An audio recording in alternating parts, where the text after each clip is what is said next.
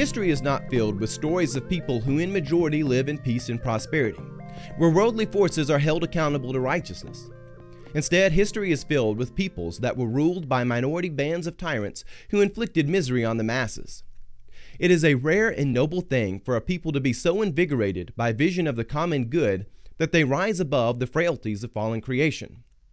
It is a scarce happening for a people to bind themselves together in principled virtue for the strict purpose of building up their world.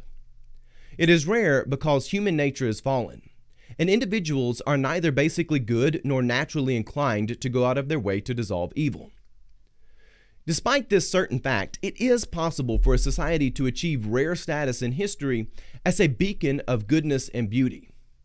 Yet, such a precious victory is not achieved by accident. A righteous society of goodness and beauty can only be achieved through providence and grace, where people have consecrated their hearts and minds to God, to the one whose hands hold their very breath of life, along with all the great elements of nature. So thank you for joining me. I'm Pastor J. Dylan Proctor, and this is our study of Nehemiah 4 as we're going through the whole book of Nehemiah. Let's open up in prayer, and then we'll jump right into our scripture. Gracious Heavenly Father, I ask that you come, open up our hearts and minds that we could receive your wisdom, strength, encouragement, and eyes and ears to see and hear the world as you intend for us. Let us not be distracted by the frailties of fallen creation, but let us be invigorated with the strong backbone to be a crusader for your holy mission, Lord. Lord, as we look to our world and its many distractions, let us see clearly. Let us be able to communicate this earth with the great path that is the way of life. Let us not be distracted from a port here or there, but let us make a communication from where we are now towards your great kingdom. Lord, we ask that you be with each and every one of us. Open our hearts and minds, and we ask all of this through Christ our Lord. Amen. Let's jump right into Nehemiah 4, shall we? Now when Sanballat heard that we were building the wall, he was angry and greatly enraged, and he mocked the Jews. And in verse 2, he gathered his associates together, and he said in the presence of his associates and the army of Samaria, he said, "What are these feeble Jews doing? Will they restore things?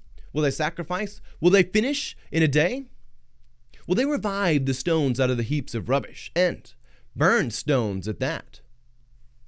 And then in verse 3, Tobiah the Ammonite was beside him and said, "That stone wall they are building, if any fox were to go upon it, it would break down."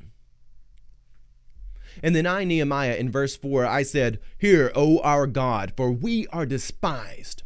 Turn their taunt back on their own heads, and give them over as plunder in a land of captivity.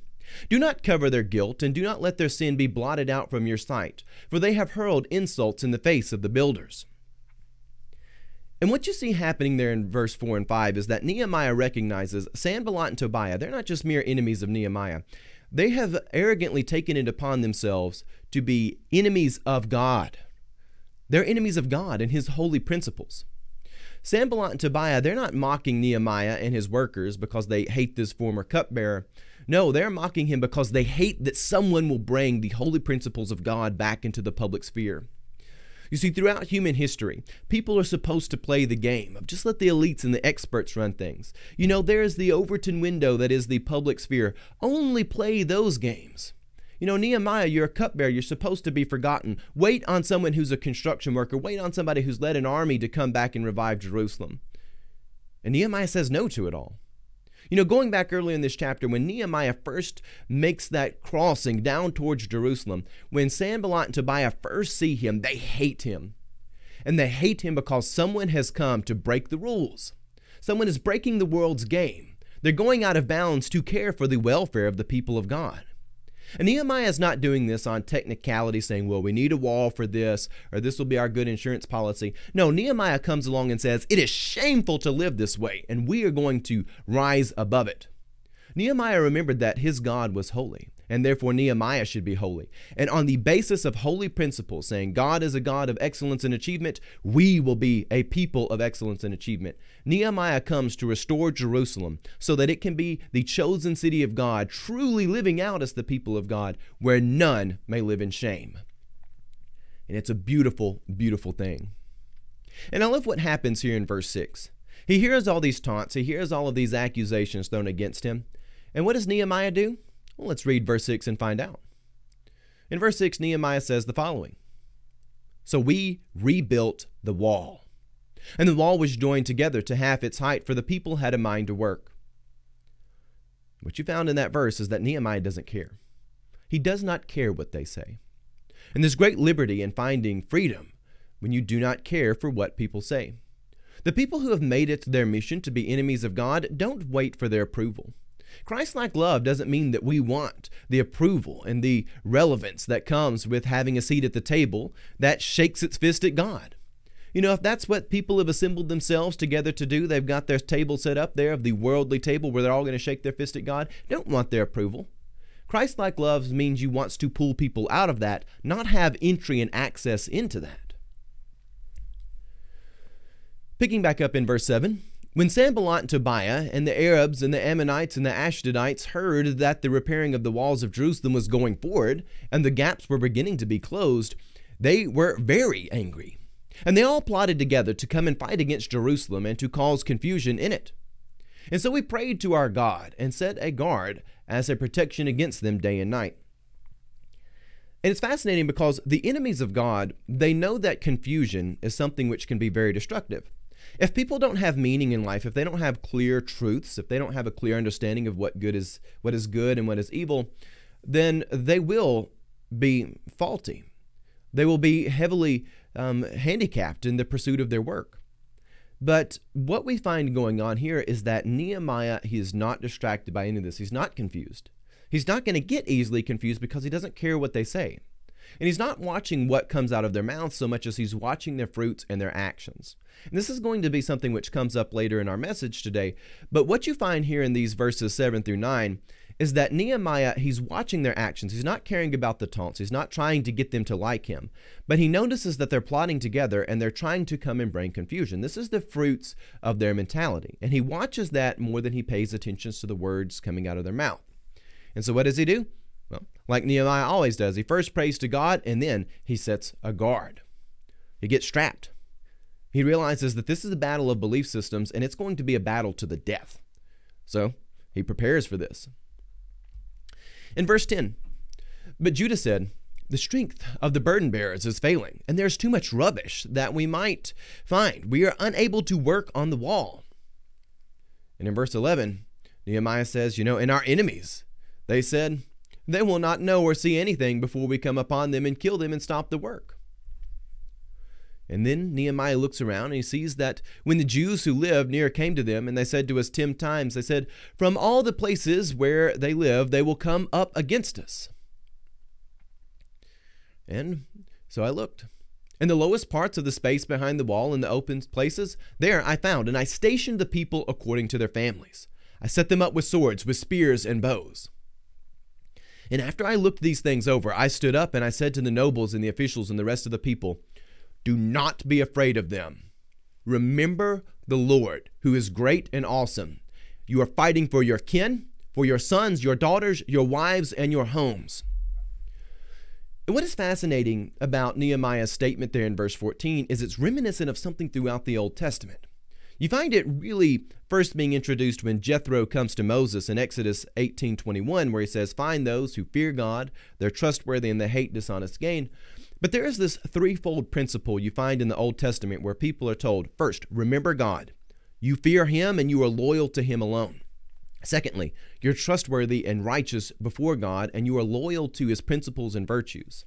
And thirdly, do not be afraid, do not be hesitant, do not be reluctant to go out into the world and fight against the enemies of God. You find that same sentiment running through the veins of Nehemiah.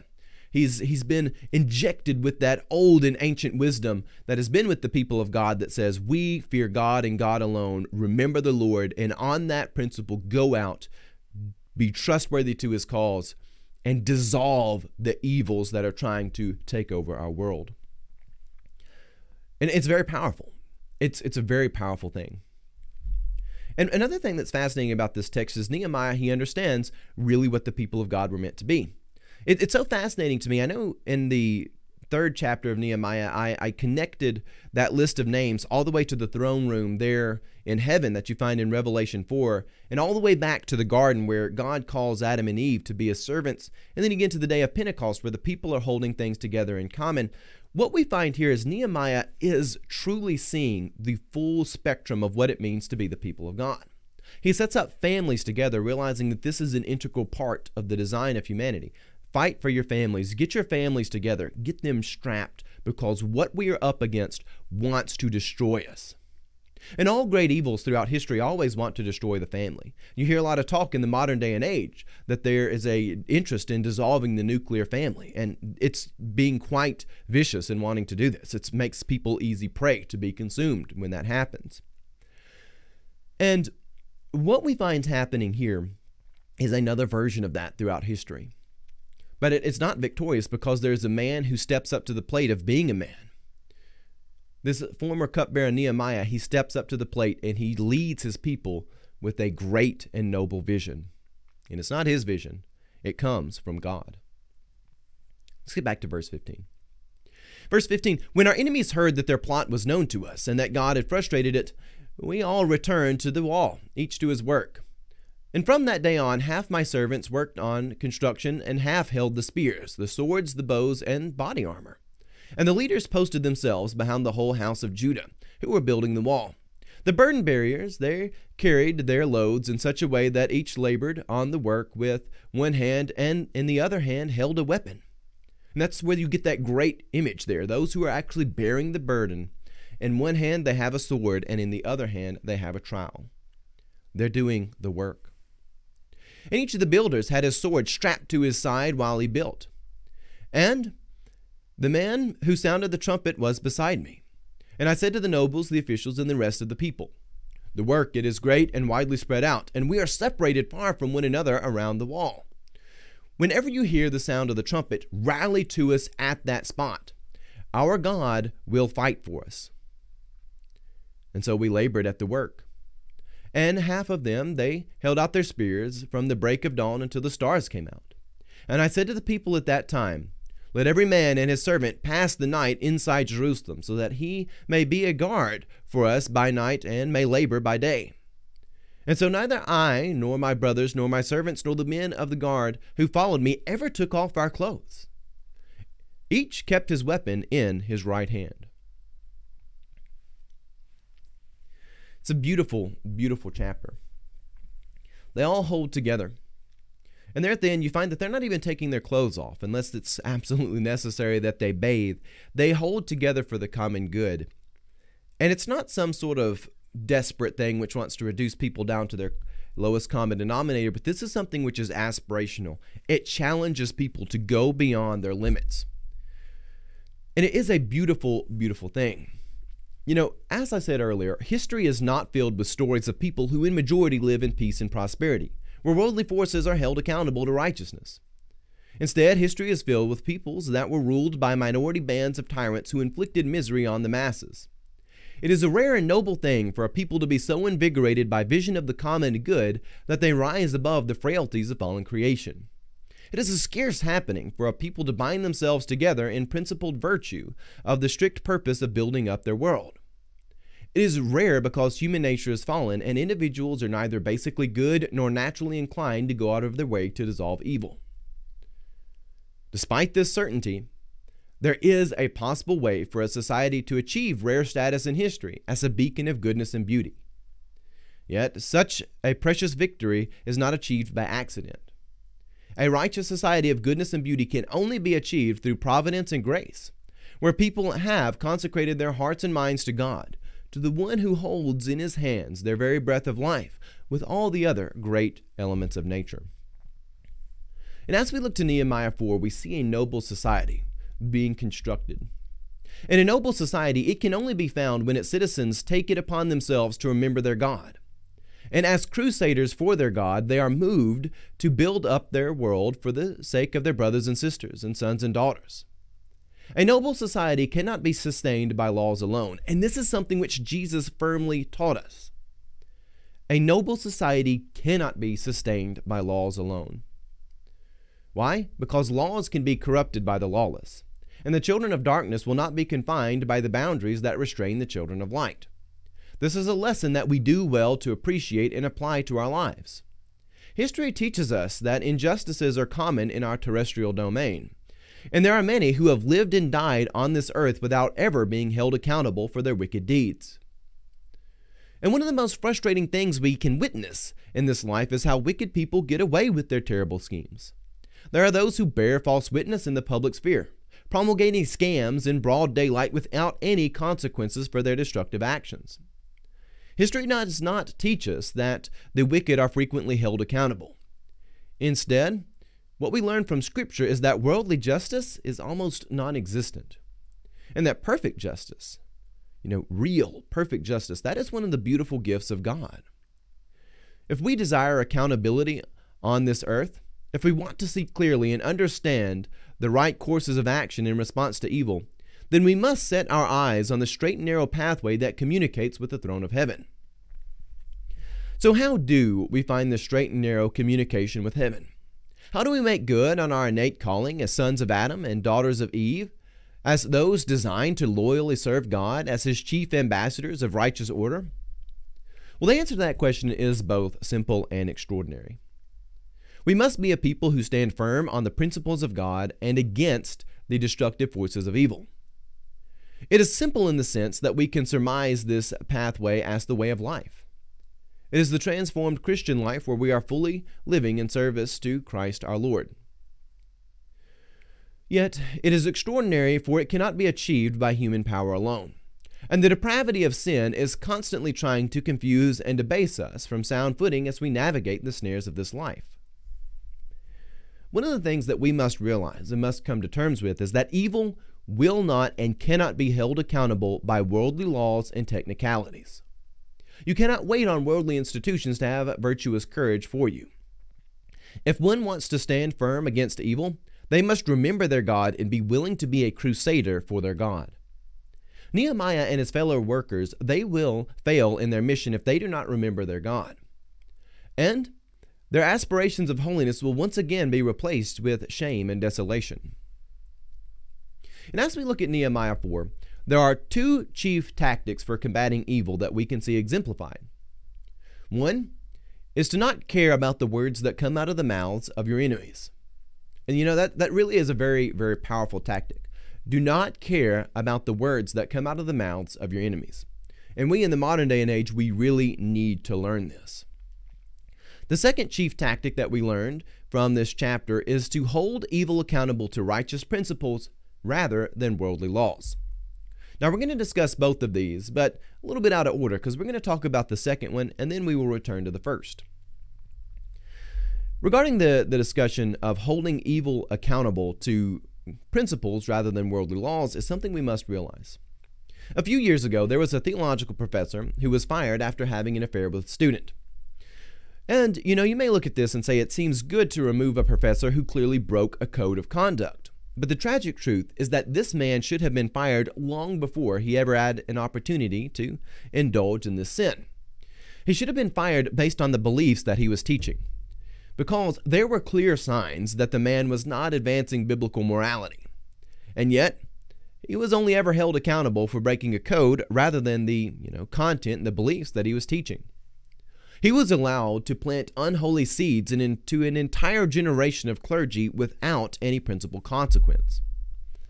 And rather than being held accountable on the basis of virtue, this man, he was only ever held accountable by codes and technicalities. And this methodology, it is insufficient to hold a society together. And our civilization has reached a state of decay where simple pathways will no longer permit righteous accountability. A couple of years ago, my family took a trip to the Grand Canyon. And my dad, he kind of walked further down towards the Grand Canyon than the rest of us did. And he saw a sign there that said, "Do not go beyond this sign unless you have 2 bottles of water." And now that sign had been placed there because so many people had actually, died going beyond that sign. If you don't have 2 bottles of water, you're not going to be able to make it out. Well, our society has gone past that sign. There's no more bottles of water. You can't hold stuff accountable with codes and technicalities. The infection that is in our culture has gone so widespread. We have had so many professors, so many come to corrupt our laws, our lawmakers. We have had so many people come and corrupt our institutions that have brought up entire generations corrupted by bad ways of thinking that you can no longer hold any of this righteously accountable. Civil pathways will not permit it. And when you hear me talking about all of this, you might be worried about using this tactic, and it's the tactic of holding people accountable to principles rather than laws. And you might be worried about this because it cannot be written down in the way that a law can. And you are right to be worried about this, because such a standard, it requires risk, and such a standard can only be upheld by a moral and religious people. This can only be achieved through a common vision of good and evil, where Christians, they are transformed as individuals. Not where governments are forcing down beliefs on people, but where individuals have taken up the onerous responsibility to sort out their faith personally, and there within their local church community, where they as individuals sincerely want to be morally and religious. This can only be achieved through a common vision of the good, this standard of holding people accountable to principles rather than laws. It requires a transformed people, where Christ has brought them out of sin and instructed them to be born again, and enabled and given them the new life where they are born again creatures with eyes and ears that see the world as God intended. Revival and sustained spiritual health is necessary for a moral and religious people to thrive. And we must have resolute conviction, not on the shallow interpretations of laws, but on the eternal virtues of God that undergird all good laws. We're going to have to go back closer to the source of the stream in order to hold evil accountable. Laws and things of that nature, they are downstream from principles. And if you get yourself wrapped up in just in the laws and the technicality and the semantics of it all, you're going to find yourself confused, and Sanballat and Tobiah will win. One of their goals is to have you confused because they know that will facilitate their victory and your destruction. When we look at our world right now, there is an infection in our world that wants to tear down our civilization. There is an idolatrous spirit, the idolatrous god of this age. In 2 Corinthians 4:4, it is here and it is among us.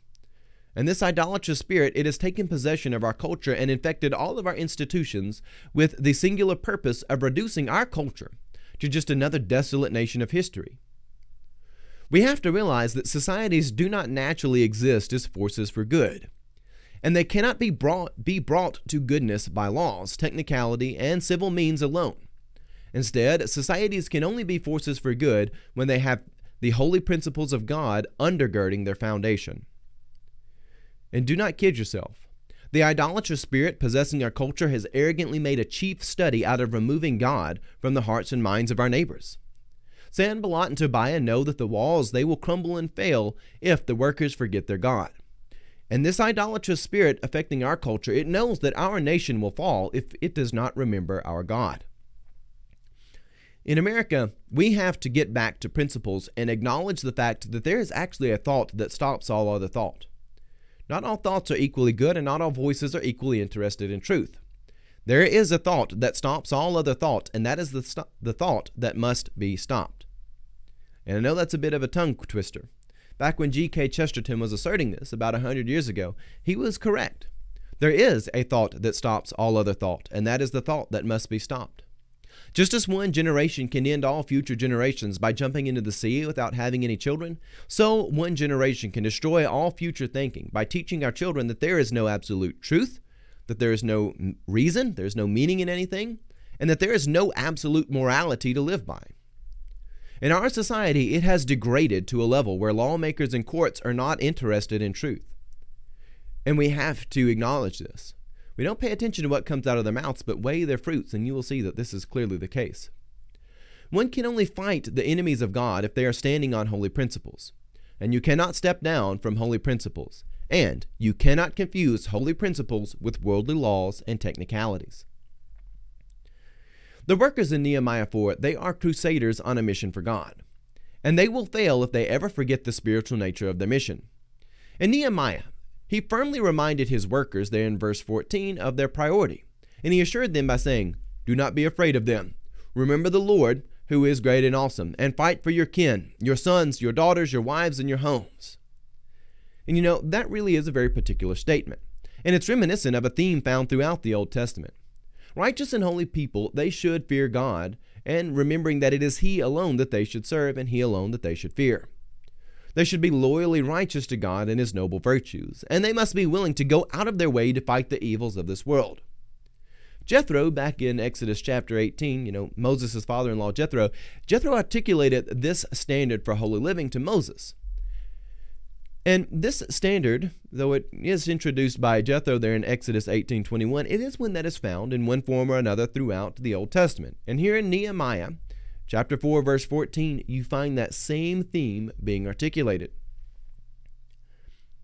And now let us change gears and return to the first tactic exemplified in this chapter. Nehemiah does not care what comes out of the mouths of Sanballat and Tobiah. He doesn't. Nehemiah doesn't care what Sanballat and Tobiah say about him or his work. And there is a great lesson that we can learn from this. Name-calling and dishonest taunts have no power over Nehemiah. Nehemiah understands that people are not basically good, but instead are sinful. Sanballat and Tobiah do not hate Nehemiah for who he is, but instead they hate him for the holy principles of God on which he stands.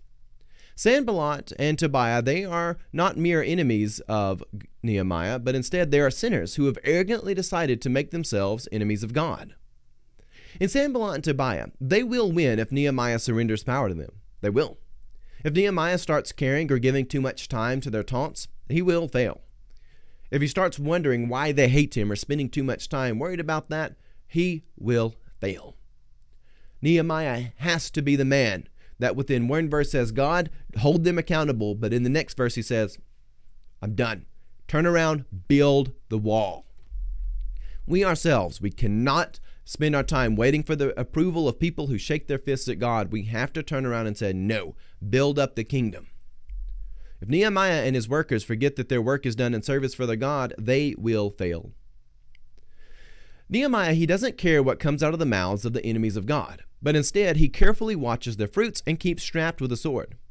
And if we are to enjoy revival in this time of spiritual warfare, then we are going to have to stop caring about the words that come out of the destructive mouths in our world. Jesus instructs us to love one another as he loved us. And Christ-like love demands a deeper worldview that looks to the soul and not merely to the words coming out of the mouth. In fact, when Jesus warns us about false prophets and wolves in sheep's clothing, in Matthew 7, verses 15 and 16, he says, beware of false prophets who come to you in sheep's clothing, by being inwardly ravenous wolves. You will know them by their fruits. What we learn from Jesus' instruction there in the Sermon on the Mount is that wicked people will lie. They will quote Scripture, just as the devil does in the wilderness. Yet, you can discern them not by listening to their words, not by listening to what their stated agenda is, not by listening to what they named their organization, but look at their fruits. Look to something deeper. That is how you actually make the distinction between those who are honest and those who are disingenuous.